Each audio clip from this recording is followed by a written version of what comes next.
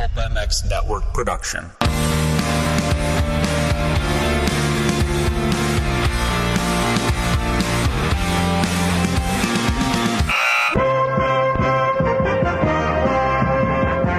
Welcome to the Pulp Hockey Show with Ray Ferraro and Steve Mathis. Support the show by clicking the Amazon banner on pulphockey.com before shopping. Follow the show on Twitter at Pulp Hockey. Subscribe on iTunes and find us on Stitcher or your favorite podcast app.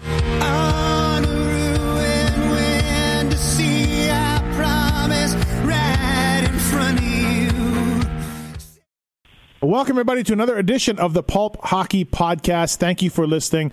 Lots of great tweets and comments about our opening two episodes where Ray Ferraro went through his NHL career and how he got from Trail BC all the way to the NHL to the broadcast booth.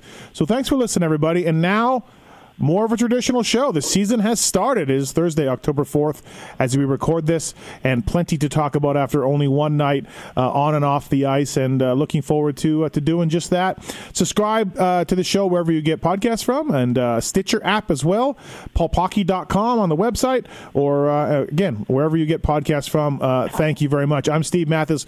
With me on the line, the guy we really want to hear from, 18 years in the NHL, turned TSN lead color analyst, Ray Ferraro. What's up, Ray? How are you? I'm good. I'm as we're doing this, I'm walking around looking for my headset because I can't find that. And yeah, it's one of those days. I mean, I'm sure I've got my glasses on, but I might not. Oh, it's boy. like, so I'll try and be sharp. At some point, I'll be sharp here, but I can't find my headset. So now, last week your headset was missing also, and you had to go buy the $20 one. Yes, that's the one I'm looking for. Okay, all right. I didn't know if you had found the original one that I think Riley lost. I don't know. Yeah, but see, this is exactly why I buy a $20 one. Right, you said that. Right. But I thought I would get more than 1 week out of it. Okay. It's gotta be here somewhere. Like, I don't know. So if you hear some noise, everybody, during the show, it's just because I'm walking around and I'm looking for the headset, because now I don't even care if I find it, but I'm determined to win the battle. Yes, right, exactly. Did you get any snow that Calgary got? Oh, no, we have an amazing day in Vancouver today, and favorite time of year when the sun's up. The temperatures is, of course, they're a little cooler, and it seems so unexpected to get a day like this. So I just love it. Right. But as for that just sucks. Yeah, absolutely. I guess Winnipeg got it too. So, all right, let's get started. Plenty to talk about. Something new I want to try to do each show. And hopefully we keep it up. I keep trying to remember it. Is there's a great site out there. It's there's lots of sites out there, but one of them that's really good is Hockey Reference, and it's got game logs for every player that just about played in the NHL. They started 87, 88, so we don't quite have your first 3 or 4 years here, but we have a game log for you for every single game you played in your career. And so what I thought I'd do. Oh, you found your headset. I did. Yeah, nice. Okay. All right. It was actually right on the kitchen table. It wasn't that hard to find. All right.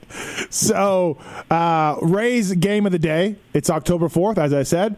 The season started later back in the day, but there was 1 year early on in your career that I found that you played on this date, October 4th, 1996. You were with the LA Kings. You were playing your old New York Islanders. Unfortunately, the only mark on the score on the sheet is 2 penalty minutes, slashing 7:54 of the first. So your first game of the year, 7:54 in, you're in for slashing. I don't remember this game, but an early slashing penalty sets the tone. Okay, right.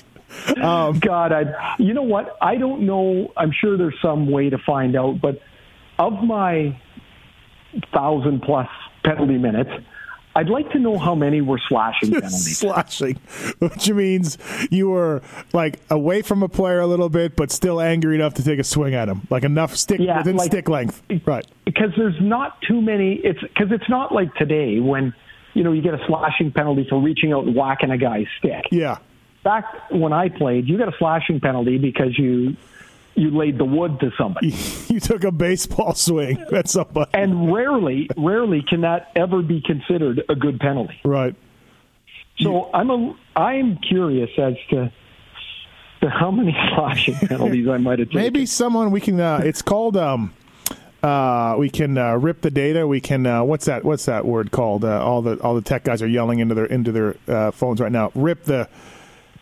I forget. What do you mean? You there's programs where you can get all the data that's on this NHL reference, and you can pull your penalties. You really could. Okay, if somebody knows how to do that, let us know. Yeah. Because I'm really curious. Yeah. There are ways of doing it.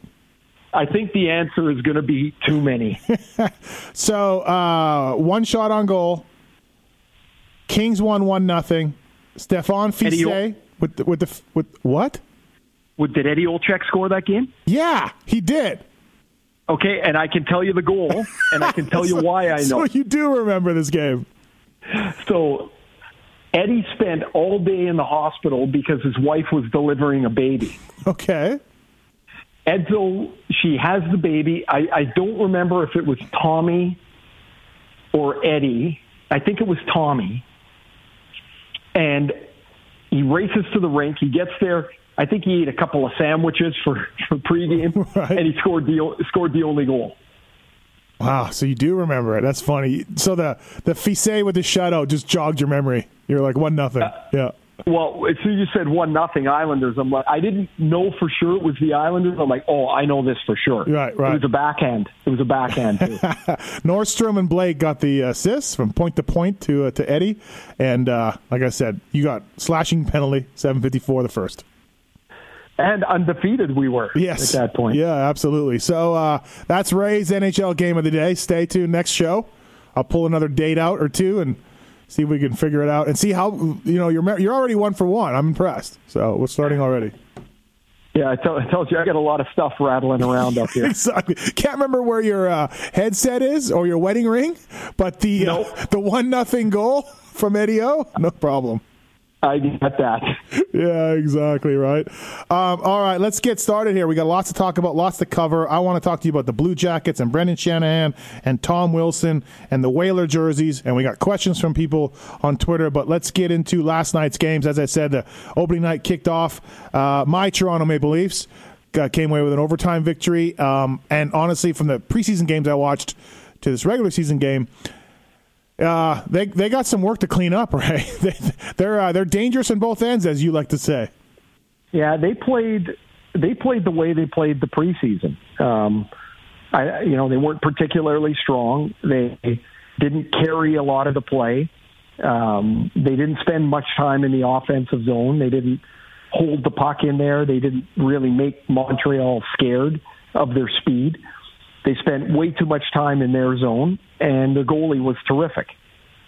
So it's not a winning formula, but I think there's going to be a lot of nights where they just don't have it, yet they're good enough to win. I mean, the 2 goals by Matthews and then the one by Tavares were just, all 3 of them, just terrific shots. And I mean, Price isn't going to stop any of them. And, no.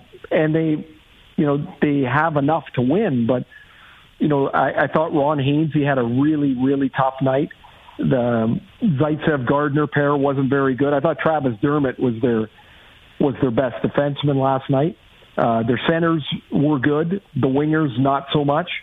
It wasn't a great night for them, but they got 2 points in the bank. Yeah, might be one of those sort of things that they might play where they have skill, and they just need a few shots, a few chances, and they can win games when they don't bring in their A game, Well, I think they're going to do that quite a bit. Yeah. However, you can do it in the season, and over the course of time, it will catch up to you. Like, the best part about that is there's no illusions that they played well last night. Yeah. The coach said it. The players said it. They were all pretty certain that wasn't their best night. Mm-hmm. They get a lot better in front of them. And, I put it this way, I'd certainly take that as opposed to the way Boston started. Yes, absolutely. We'll get to that in a second. Carey Price was great. They need that. The Habs need that from him. He had his worst statistical year last year. He was great, man. He was really good. And, Has to be. And, last year's numbers were just so unprice-like. We're so unaccustomed to seeing those numbers attached to his name. And, some of that is health. Last year there seemed to be, and starting right at training camp, and it went through the year, there was just like a cloud of bad air around them. Whether it was, the Galchenyuk last year, the contract, what are they going to do with him? Pacioretty's entering into his contract. The fallout of the Subban-Weber trade still hanging around. It just didn't seem, there wasn't anything positive about it. Yet this year, the expectations are minuscule, and they had a really good camp. There seems to be a lot of excitement around their team.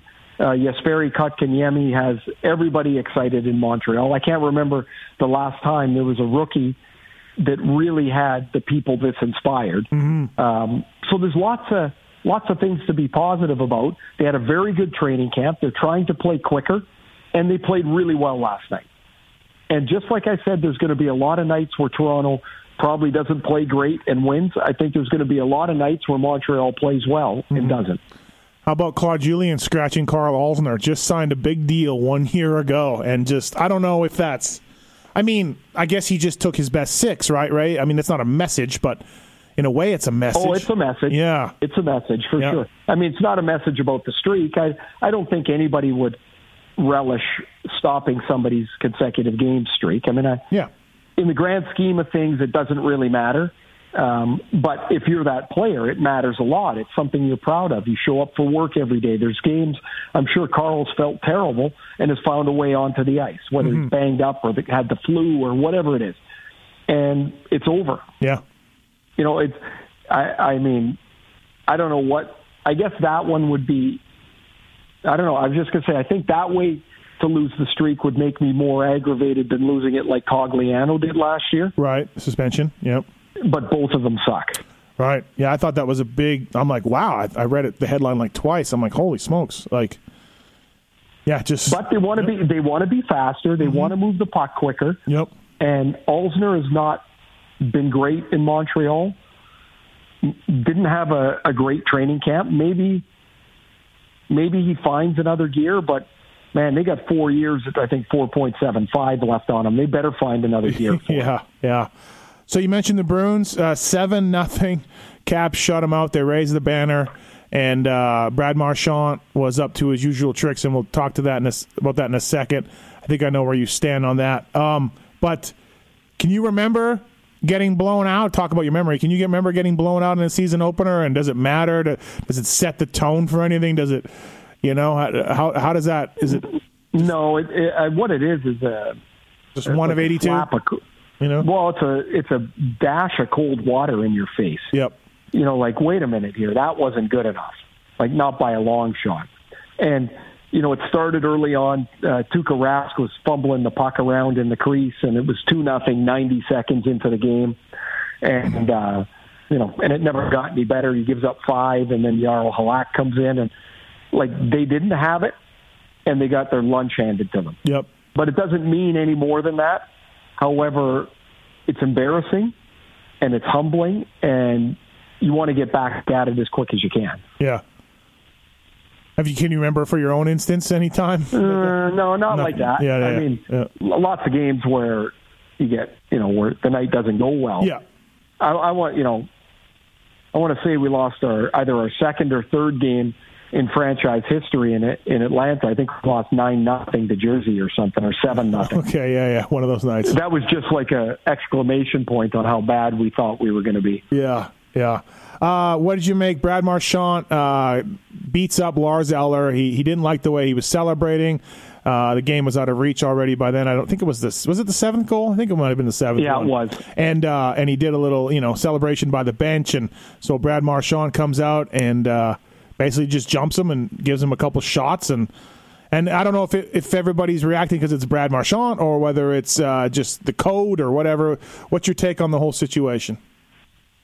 Well, as the game spreads out, the code, which of course has never been written down, yep, it's just what you know, is that you don't celebrate anymore, or you tone down the celebrations.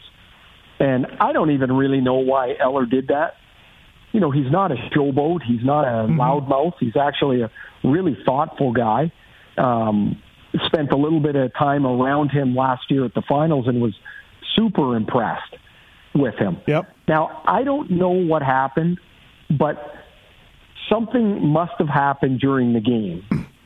Because of course, we don't know. We're sitting on our couch, and you don't know. And so to celebrate obviously ticks those guys off. They're also embarrassed because it's now 7-0. And Marchand he loses it for a second, and he's like, screw that guy, I'm going to punch him in the face. Yeah. And so the way I've described it is, oftentimes we want a perfect solution to NHL hockey for a very imperfect game.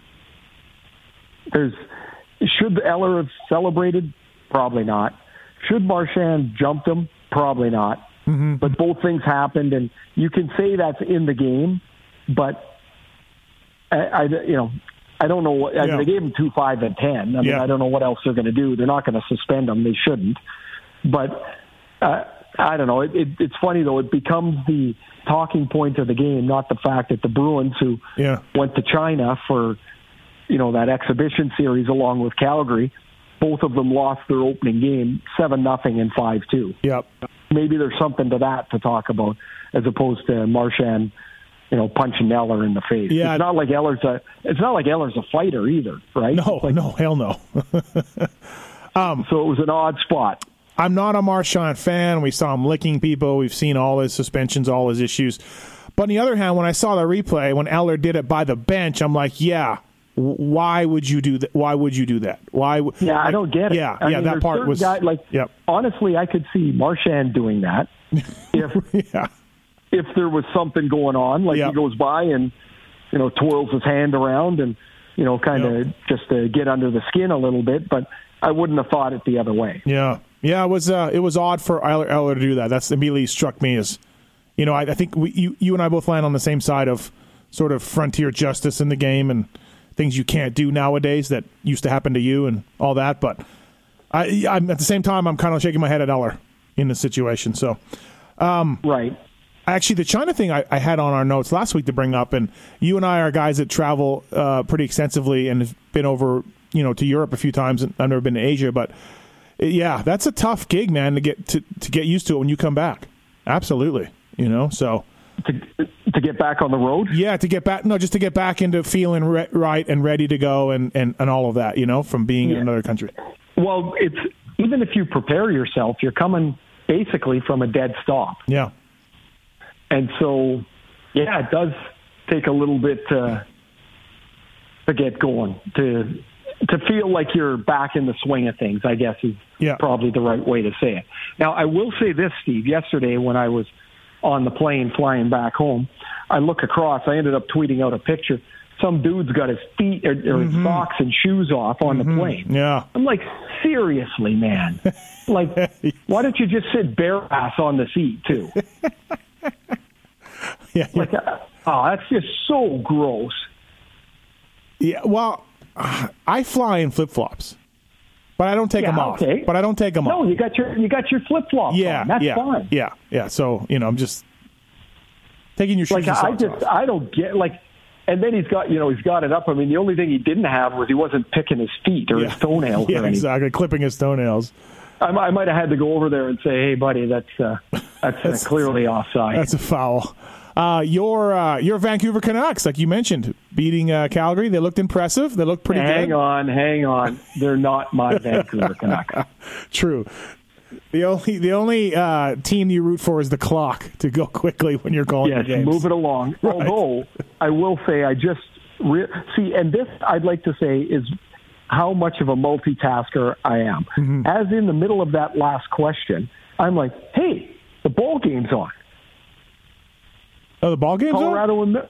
Colorado and Milwaukee, end of 3. So I just got it on. Just watch Woodruff strike out the last hitter at 0-0 after 3. Great. There you go. Good to hear. I'm glad you're focused on this podcast, Ray. No, but there's the thing. You say I'm just focused on time. I am. Right. And my time right now is I'm doing two things. I think this is really a critical information.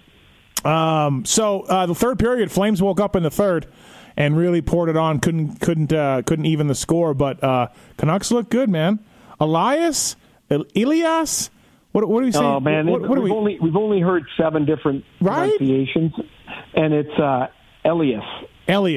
Okay. Elias Pettersson. All right. But it's going to be Elias and 14 other things. I'm going Elias.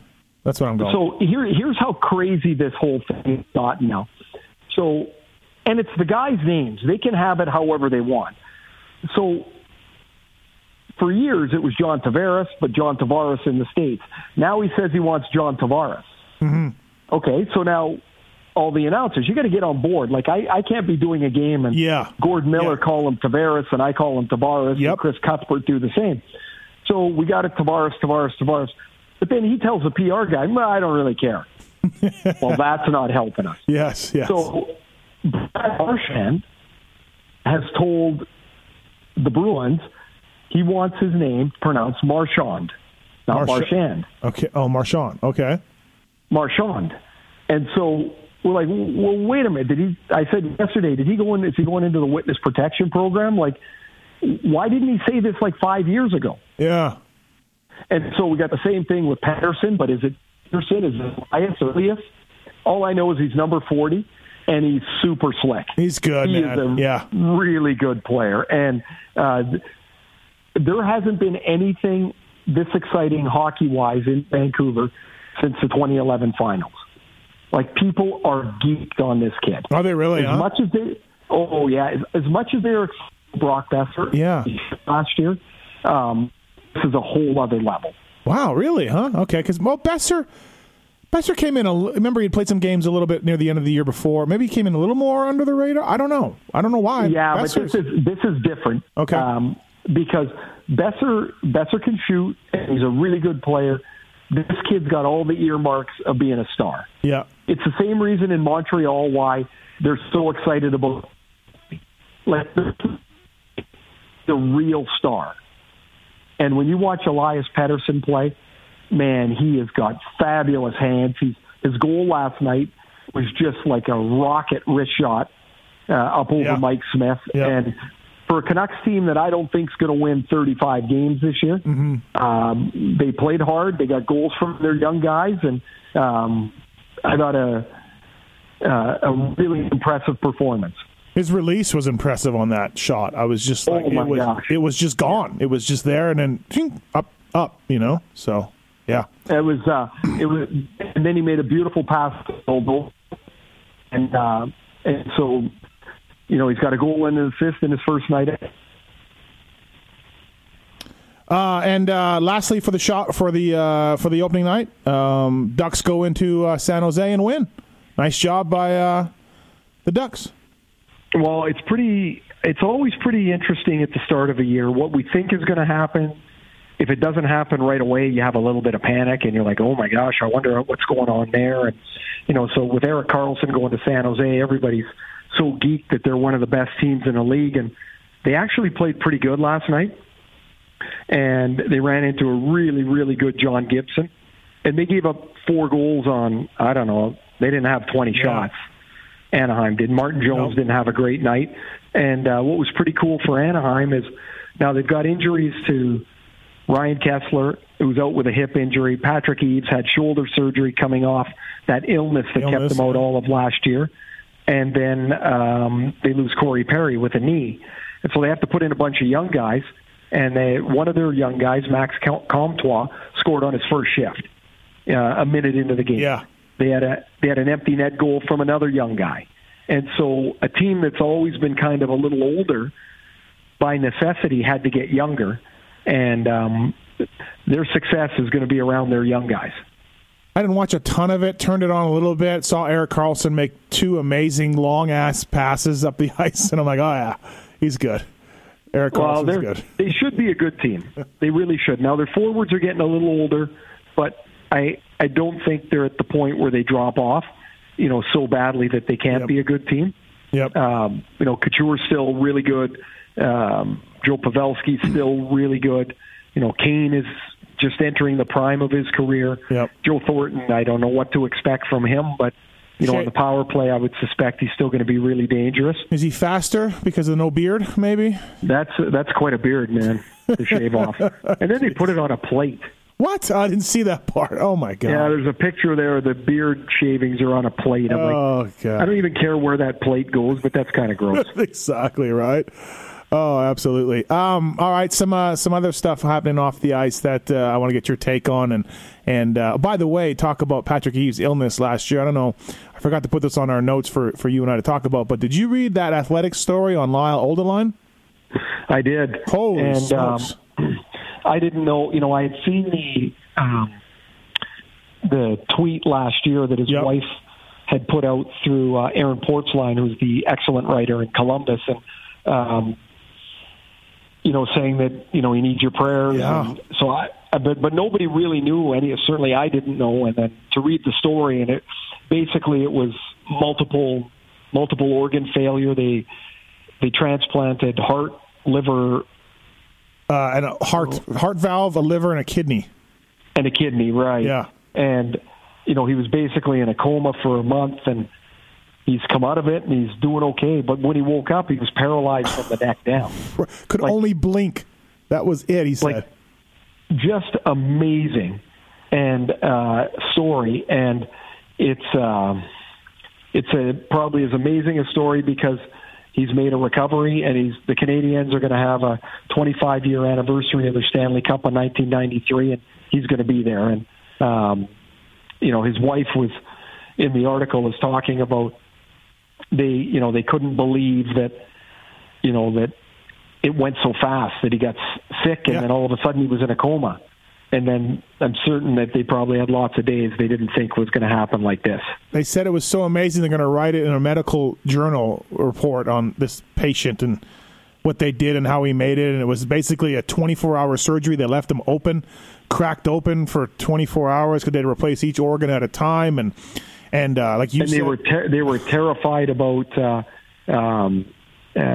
infection and my goodness, and unbelievable. I played a lot of games against Odie when he was in Montreal. I was in Hartford then, and tough guy to play against. In the game when the rules weren't quite the way they are now, he was no fun to play against. Oh, I bet. Well, incredible story. So everybody, check it out. So Tom Wilson, he was at it again. Last preseason game. Cuts across the ice, 20-game suspension, very long, and probably deserved. I guess, obviously there's been lots written about Tom Wilson, especially after, winning the Cup last year, and he's the type of guy you need, and he's extinct in the game, but he's very valuable, but give me a break. Last preseason game, come on. Well, all those things are true. Yeah. Right? Like, they're all true, including the give me a break. Yep. The last preseason game, there's just the only thing that should be on your head when you're a veteran in the last preseason game is just get through it healthy. Mm-hmm. Like when Sundqvist cuts across the middle, there's no reason for that hit to be as dangerous as it is. There's no reason for it to be in any game. None. But in a preseason game, none, zero. And the crazy part about this is he's not a dumb guy. If you talk to him, he's a really nice guy.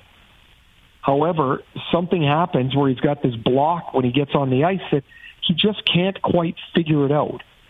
And for those that say this is on Sundqvist because you can't cut across the middle with your head down, there is no rule in the NHL rule book, I checked, that says you can't skate around the ice with your head down. There is no rule. There is a rule that says you can't hit somebody in the head if it is a dangerous hit. Now, in international hockey, it doesn't matter if it's a dangerous hit or not. It's either a 2 or a 5 and a game misconduct if you hit somebody in the head. So the 20 games, I was shocked because the Department of Player Safety just doesn't hand those out. No. But I'm glad they did. It's just got no place in the game anymore.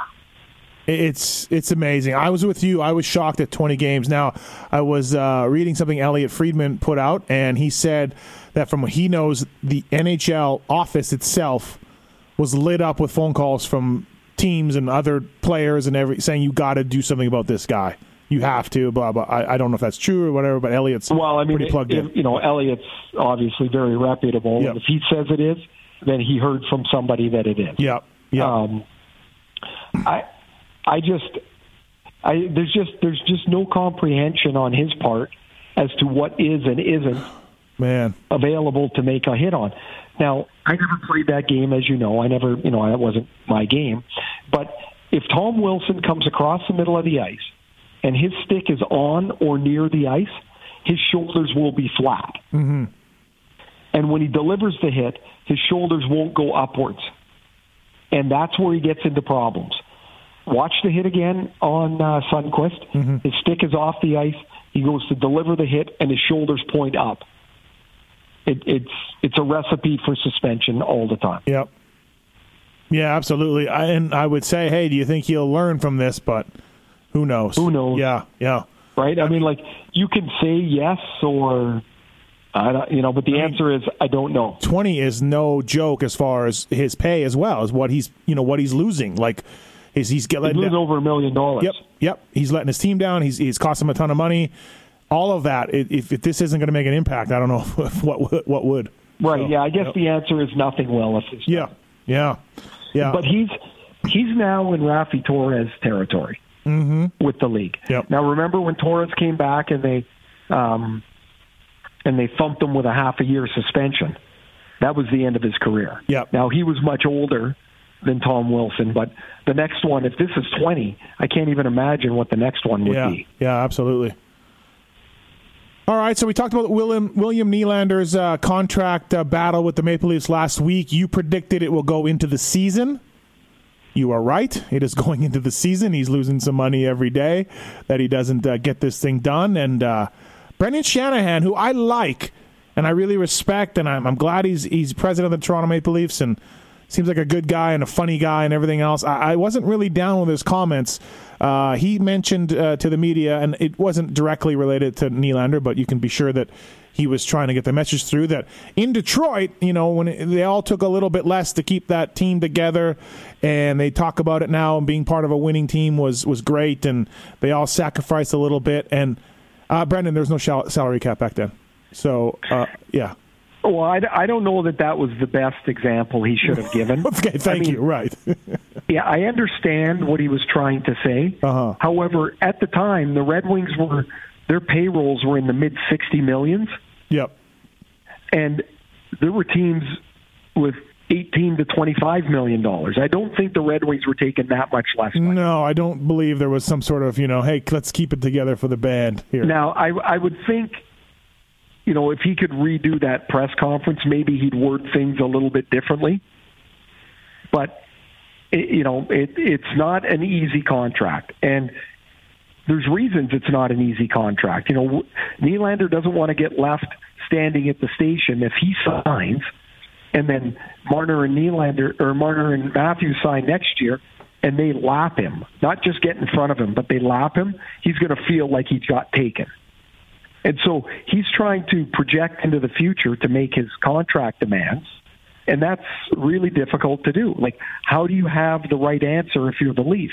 Because it's critical that the Leafs get this one right, because this is the first step, through Nylander, through Marner, and through Matthews. Now, you'll get your shorts in a knot, but I told you this in July after they signed Tavares. I like Tavares. I like him as a person, but I don't know that they needed to do that. And the implications here are very clear. If there's $11 million more per year, but there's $11 mil more of salary to be handed out. Yep. There would be $11 million more available if they didn't sign John Tavares. But they decided that's the way they wanted to go, and this is the first step of now they've got to dance around a really sticky cap situation. And I don't know what the easy answer is. I mean, if it's a 2-year deal, well, then Nylander doesn't get the free agency anyway. Yeah. So now you're trying, he's trying to bid forward with his money or with his salary demands, and I frankly don't know what the answer is. One thing for sure is your answer is do not take the hometown deal to stay together, as Brendan Shanahan was sort of hinting at. And you went into this last week. I think players that take less money to stay in a city only for the promise of winning or the promise of trying to win, I think it's foolish. Yes. And the reason I do is because there's no guarantee to win. And if people are saying, oh, what if it's $500,000 a year? Well, on an 8-year deal, that's $4 million. Mm-hmm. It's a lot of money. Now they mentioned the Leafs and people that write and commentate on the game. They mentioned that Tavares probably could have pushed the envelope somewhere else. Yep. But he took $77 million, $11 million a year in Toronto. He's already made $44 million. Yeah.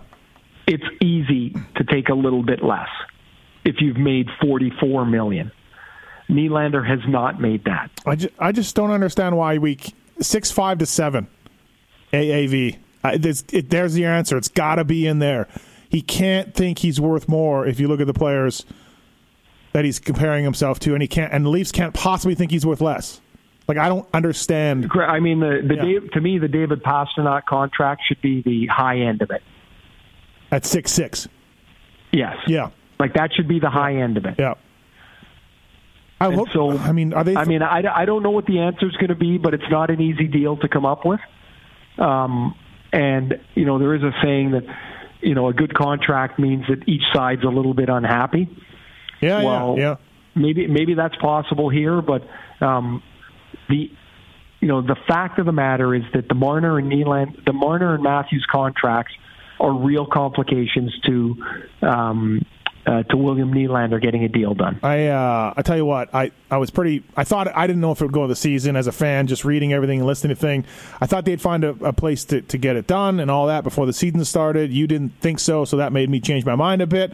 And now, with everything that's going on and with Shanahan saying that, can't you see the Nylander camp digging in even more and being like, oh, no, we can't. Well, I think they're in already, right? Like, otherwise it would have gotten done.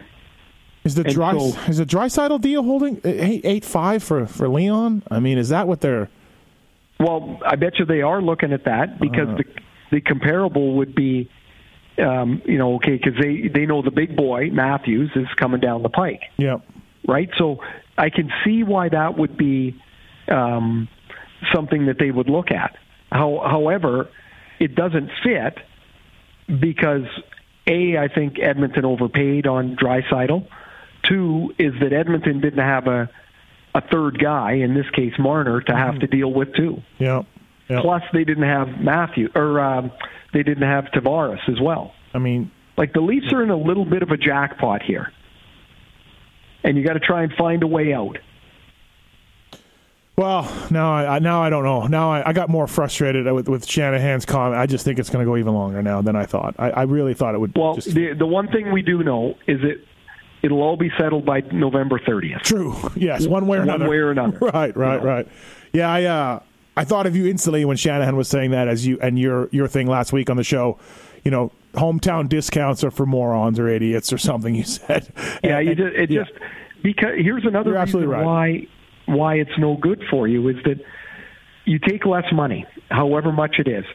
Then 3 years down the road, the team says, you know what, we'd like to move you. I know you got a no trade, but will you agree to a move? Well, what are you going to do? Of course you're going to have to agree because the team doesn't want you. Yeah. Well, you bargained for that no trade. And they're not helping you anymore. So this is it's silly to think that you can help the team enough, and then when you retire, what's the team going to do for you? It's awesome to win. I imagine it's the best. But it's also the time you don't get many cracks at setting yourself and your family up. And he's got a chance. Speaking of contracts, Columbus Blue Jackets are in a sticky situation in pre-agency, not free agency, but pre-agency. Artemi Panarin and Bobrovsky, the goalie, basically Panarin has said that he is testing the water next year when he's a UFA. Bobrovsky has pretty much said that without saying it, like put the team in saying he's going to test UFA status. What should they do? What will they do, Ray, do you think, with these two great players? They're in a tough spot here because they were one of the better teams in the league last year. Mm-hmm. They've got really high hopes this year, and of course, a lot of it has to do with both of the players, with Bobrovsky and Panarin. So you can't let them both go for nothing. Like that's a disaster. But how do you say to your fan base, which has not exactly had multiple playoff series to go to over their existence, how do you say to them, yeah, it's not going to work, so we're going to have to trade our two best players? So my guess is they hold on to both of them, mm-hmm. and they get themselves into a position to read the season late in January before the trade deadline. And they, unless something really or a team is just begging for a goalie, I think they keep Bobrovsky and move Panarin. Yep. And so if they move Panarin, I mean, this is the way I'm looking at it right now. If I move Panarin, I would get a player back mm-hmm. that can play right now. Plus, I would want, some futures, even though Panarin is, out of a contract at the end of the year. Yeah, you'll still get something. Absolutely, yeah. But for the goalie, I don't know how you would replace him. Like if you're in a playoff race, you're a good team, and you trade Bobrovsky, and you don't get a goalie back, which you're not going to get, not one of equal caliber, yep. then all of a sudden you're going to tell your fans, yeah, we're going to go into this playoff run with Jonas Korpisalo. Yeah. No, thanks. Who's actually getting the opener start? Did you see that?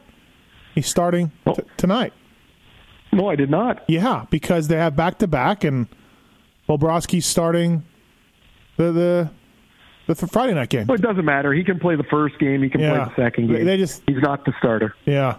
Even though he's the starter now, he's not the starter. Yeah, first time in 6 years or something that Bobrovsky hasn't gotten the opening night start. It's what I don't get though, Ray, is look, you're free to handle your situation however you want, and maybe these guys don't care about the fans and their reactions and sort of all that. But if you look at the way Tavares and Stamkos and some other guys have handled the year before they go to UFA, there's a playbook for it, right? Focused on the team. We'll deal with that in the summer. I don't know. I haven't made any decisions. I like it here. You always say you like it there. You always say you love it. And the fans are great. You always say that. And you just say, we're going to handle it in the summer. Even if you're not. Even if in real life, behind the scenes, you are handling it with your agent and you know exactly what you're going to do. You play it by the playbook. And now these guys have both maybe turned fans against them somewhat, and it creates a distraction. Well, I don't know if they've turned fans against them, but what they have done is throw a cloud of uncertainty over everything that happens. Right. The whole thing is people are going to be talking about it all year. Say they get off to a great start or a bad start. Yeah, people are going to talk about this. Yeah, it doesn't really matter, good or bad. Right. I just don't see a win. Right. You know what I'm saying? I don't see a win in saying what they both said. I just don't understand that. Well, they'll both win because they're both going to make a lot of money. Right, but I mean, as far as this whole year, No, it's not going to help this at all. Just look at Tavares. Look how he handled it. And John didn't probably know at that time. I don't feel like that, he knew what he was going to do. I'm going to go to Toronto. I doubt that. But that's how you handle it. You don't just come out and be like, hey, next year, I'm going free agency. I'm testing the waters, which Panarin said. And that's your right to do that, but just don't say it. To me. Yeah, he basically said, I want to go somewhere bigger. Right. So unless Columbus imports about 3 million people, that's the problem. He probably goes back to Chicago. I think he probably loved it there. Chicago's got no cap room. Yeah, I guess, right? We'll see what they do in the summer. New York or Florida. Right. Anyway, so that'll be interesting to see that all year long. So, but even if you lose goalie Bob, you hang on to him, in your opinion. Yes. Yep. Absolutely. If your team is a good team, at the deadline, I'm keeping goalie Bob, but I'm not letting them both leave for nothing. Yeah. It'll be interesting to see what they do there. All right, a couple more things, and we'll take some Twitter questions from you listeners. Thanks again. PulpHockey.com, Pulp Hockey Podcast with the great Ray Ferraro. All right, so Carolina Hurricanes, I saw your reaction on Twitter. We'll cover it a little bit more here. Carolina Hurricanes are going to rock the Hartford Whalers uniforms a couple times this year, and I think that's awesome. I have a Hartford Whaler t-shirt I wear. I love the logo. But you, Ray, you're being a bit of a Grinch with this. You're not that stoked on it. I think no, I don't like it. And the reason I don't like it is that when the team moves to Carolina, they did everything but dig a ditch to separate themselves from Connecticut. Like, they wanted nothing to do with the Whalers. Now, the fans, and there was a strong group of fans that kept making a connection. Chuck Caton was the radio voice or the voice of the team in both Hartford and Carolina, so there was a connection there. But there was no connection at all. And then all of a sudden, there's a way to make more revenues, and they're like, hey, let's bring back the Whaler jersey. It has no connection to the Carolina Hurricanes. None, zero. It's about money only, which lots of teams do with their third jersey, but this is blatant. It's about money, and that's it. I thought you'd be a little happier, to be honest. Holy, I mean, you wore the Whale jersey. I thought you'd be, okay. No, I'm not buying this. Right. Okay. Fantastic. Before we get to a few more questions, now, last year we did a complete team-by-team preview, breakdown, and everything else, and it went well, but we went with the two-part Ray Ferraro NHL career to start the season this year, and I think people really enjoyed that also from Twitter and different notes that I got. But let's briefly touch on some teams, Ray. Couple teams you're really hyped on that you think are going to surprise, and a couple teams that you think may go backwards this year. And you can go one team, two teams, three teams, whatever you want. But give us a couple that maybe you're a little higher on than other people, and a couple that you might let us down. Well, I think people like Florida, and I do. Yep. I like the top end of the roster. The Barkov, Huberdeau, Trocheck, the Donoff. Those are good offensive players. I think their defense is better than adequate. The question mark for me will be, can Roberto Luongo hold on and goal? Like, can he be healthy long enough to give them Luongo-type goaltending? And he's not getting younger, and that's a bit of a challenge. But I think Florida, adding Mike Hoffman, who is a goal scorer, he doesn't, he's not going to do a whole lot else for you, but he is a goal scorer. I don't know that they're a team that's not going to make the playoffs. I think I've got them right on my cut line, and I think they're exciting. I think they'll score, and I think they'll have a good season. I think Buffalo will have a decent season. Yeah. The top end of their roster is really, really exciting to think about. It's going to be, in my mind, Rasmus Dahlin versus Elias Pettersson for the Rookie of the Year. There's a lot of terrific rookies, but Dahlin is just he's an outstanding young player.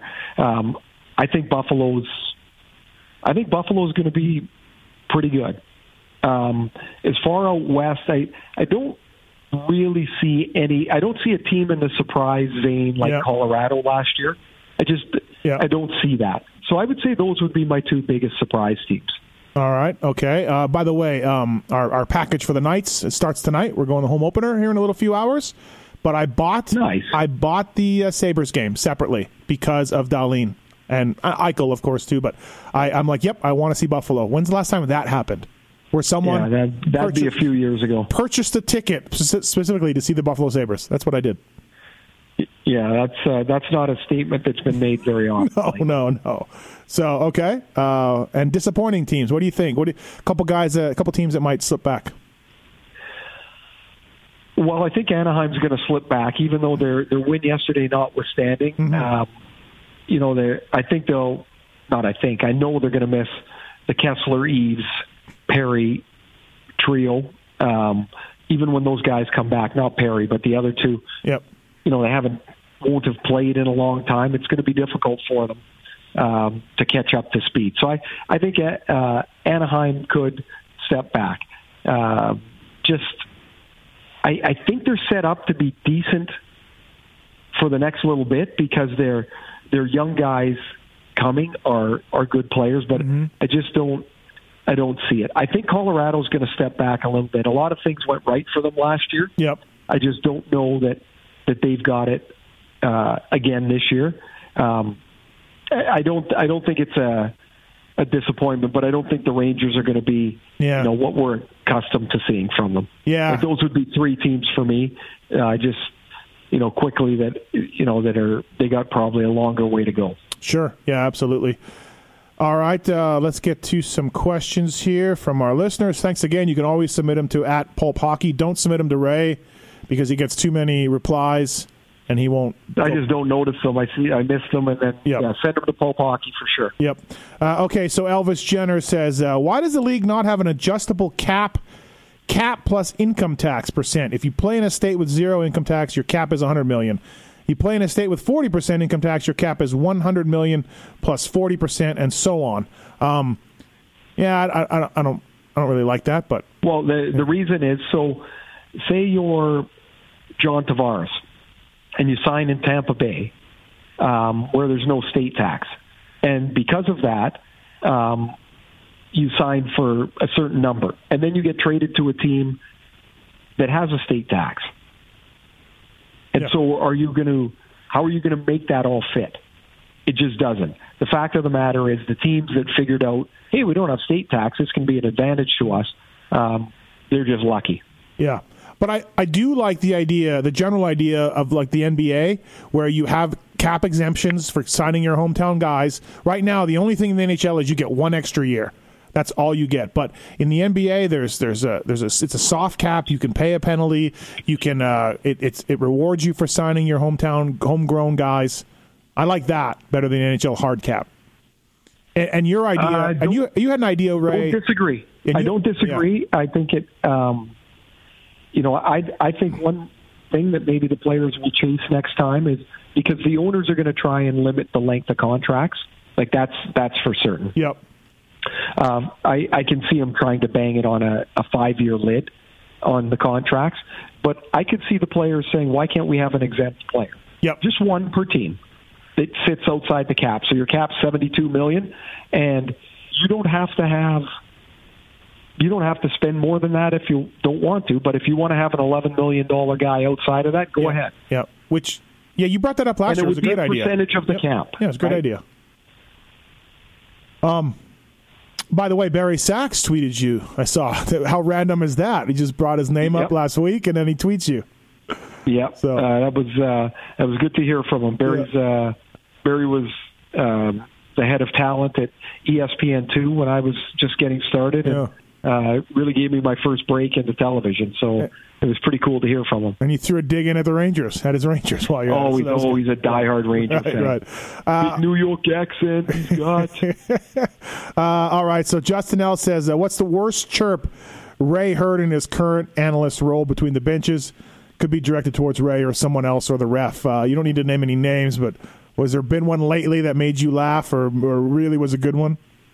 Well, I don't think, worst or whatever. I mean, you hear a lot, and, like guys would constantly be saying to Leo Komarov, who talks a lot, they'd be saying to him, speak English. Like, what are you talking about? Speak English. But he was speaking English, which that always cracks me up anyway. But there was a player, it was Steve Ott, and he skated by the Leafs bench. This was a couple of years ago.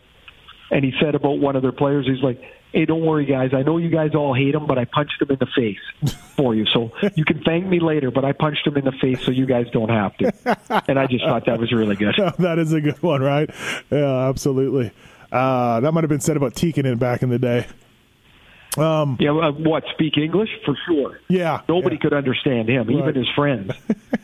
Alex Lord said, will the NHL change the expansion rules that were in place for Vegas for the Seattle expansion? No. It's they announced, right? I mean, everything's going to be the same. Here's the thing, like, people got all jacked up about, the Vegas got too many players and they got a run of too many good players. When they picked that team in July, a year ago, July, nobody, and I mean nobody, said, wow, they got too many good players. This is a Stanley Cup contender. Yep. Nobody said that. Yeah. It just fit for them. Yep. I think Seattle's got a more difficult road in front of them, because whomever the general manager is not going to be able to pull some draft picks out of the hat like George McPhee did. Everyone will be a bit smarter, right? Yeah. Like anything, second Yeah. time through, Yep. they'll have it figured out a little better. Absolutely. Nathan Copes, this is third show of the year. Let's make a mark of this. Third show of the year, but first tweet of many that says, Ray, can you please get into management, get hired by Vancouver, and clean house? So this is the first tweet of the year for Ray to go in and into NHL management. Well, as I've said, I would love to be involved. I really would. I think I've got stuff to offer. However, I've never interviewed, and I don't pursue it, so I don't imagine somebody's going to pop out of the blue and say, hey, why don't you come and interview for assistant general manager or a president's job or something like that. I just don't see it. Nathan wants you to clean house, and one of the names he named to Vancouver was Jay Beagle, who just played his first game for Vancouver. Yeah, they now I can say for certain, had I been the general manager, Jay Beagle wouldn't have got a 4-year contract. Yeah. Randy Pepler wants to know who's a better skater in their prime, Cammy or you? Probably me. Yeah, I would say. I was pretty agile. I could go. Cam wasn't the same type of skater. She was more smooth, more. Mm-hmm. I don't know. She wasn't super fast. She played more. She was more of a heady player. So when I watched her play and watched tapes of her play, she was one of those that always seemed to be in the right spot at the right time. And I was skating all over the place. I don't know if I was getting anything accomplished, but I was skating fast. We did get a question. I think it's buried now, but how'd you guys meet? We met in L.A. Okay. I was playing there, and she got hired after the 98 Olympics for the, what would that be, the 98-99 season. She got hired as the color commentator on the radio.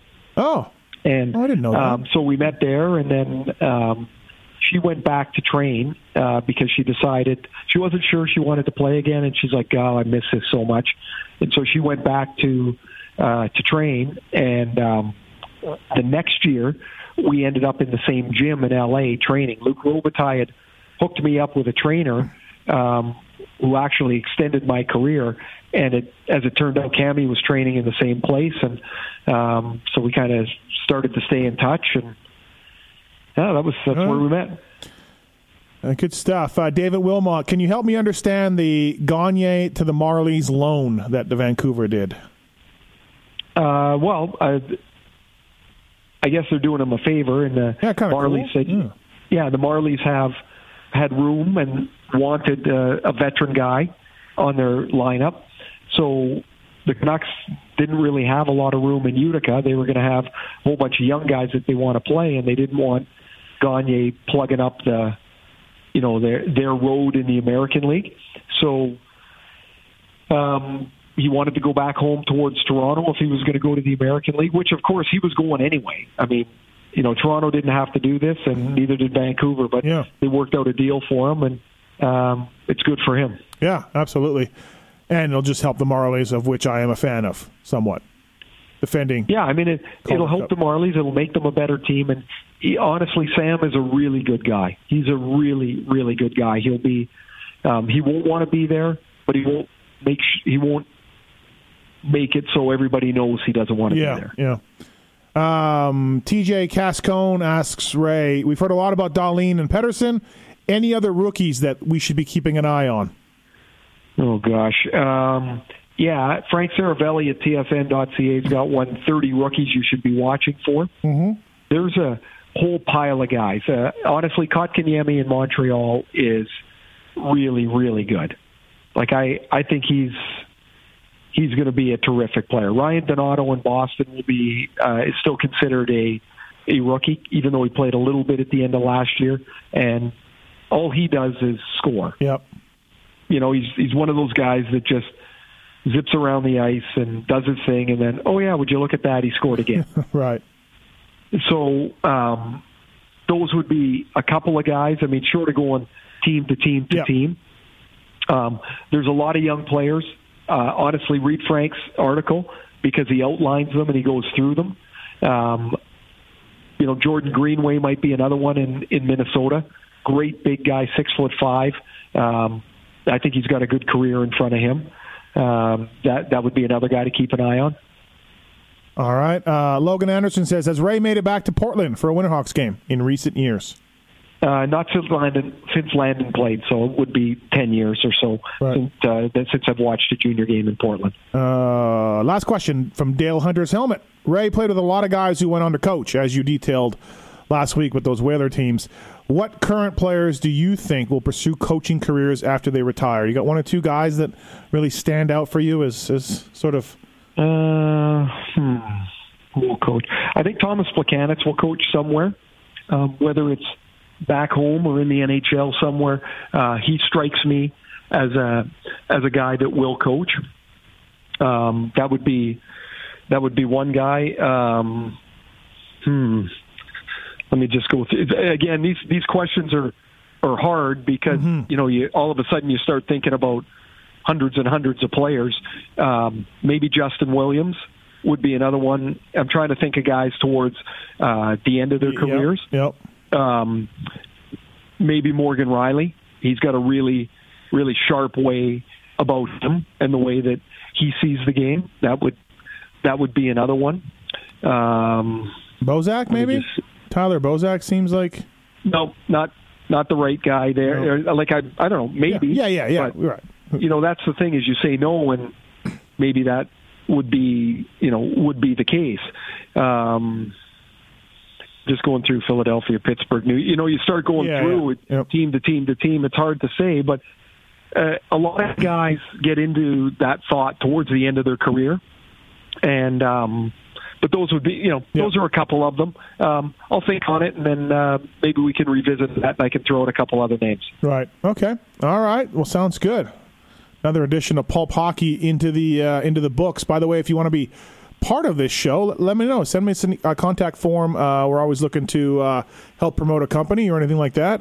Ray will even throw you something on the show, a plug or something. So please let us know. Use the contact form on pulphockey.com if you're interested, if that's something that you'd want to be a part of. But regardless, we are going to be doing these each and every week. What's your schedule, Ray, for the next few days? I'm on the road with the Leafs next week. I've got games Tuesday and Thursday. Tuesday in Dallas, Thursday in Detroit. So those will be my first regular season games of the season. Looking forward to it. Is it something cool for you it's time too? To go. Yeah. Yeah, it's time to get going. But I mean, I'm not crazy about the travel that goes with it. But I'm looking forward to getting going. There was only some way to just like Star Trek get you there without getting on a plane. Yeah, the kids are telling me it's all about teleporting these days. So. Well, fantastic. Hey, thanks for listening, everybody, and really appreciate it. And Ray, thank you for the insight. And we'll talk next week, man. Thanks. You betcha. Have a great weekend, and if you're in Canada, enjoy Thanksgiving. Have a great Thanksgiving weekend, and we'll talk to you next week.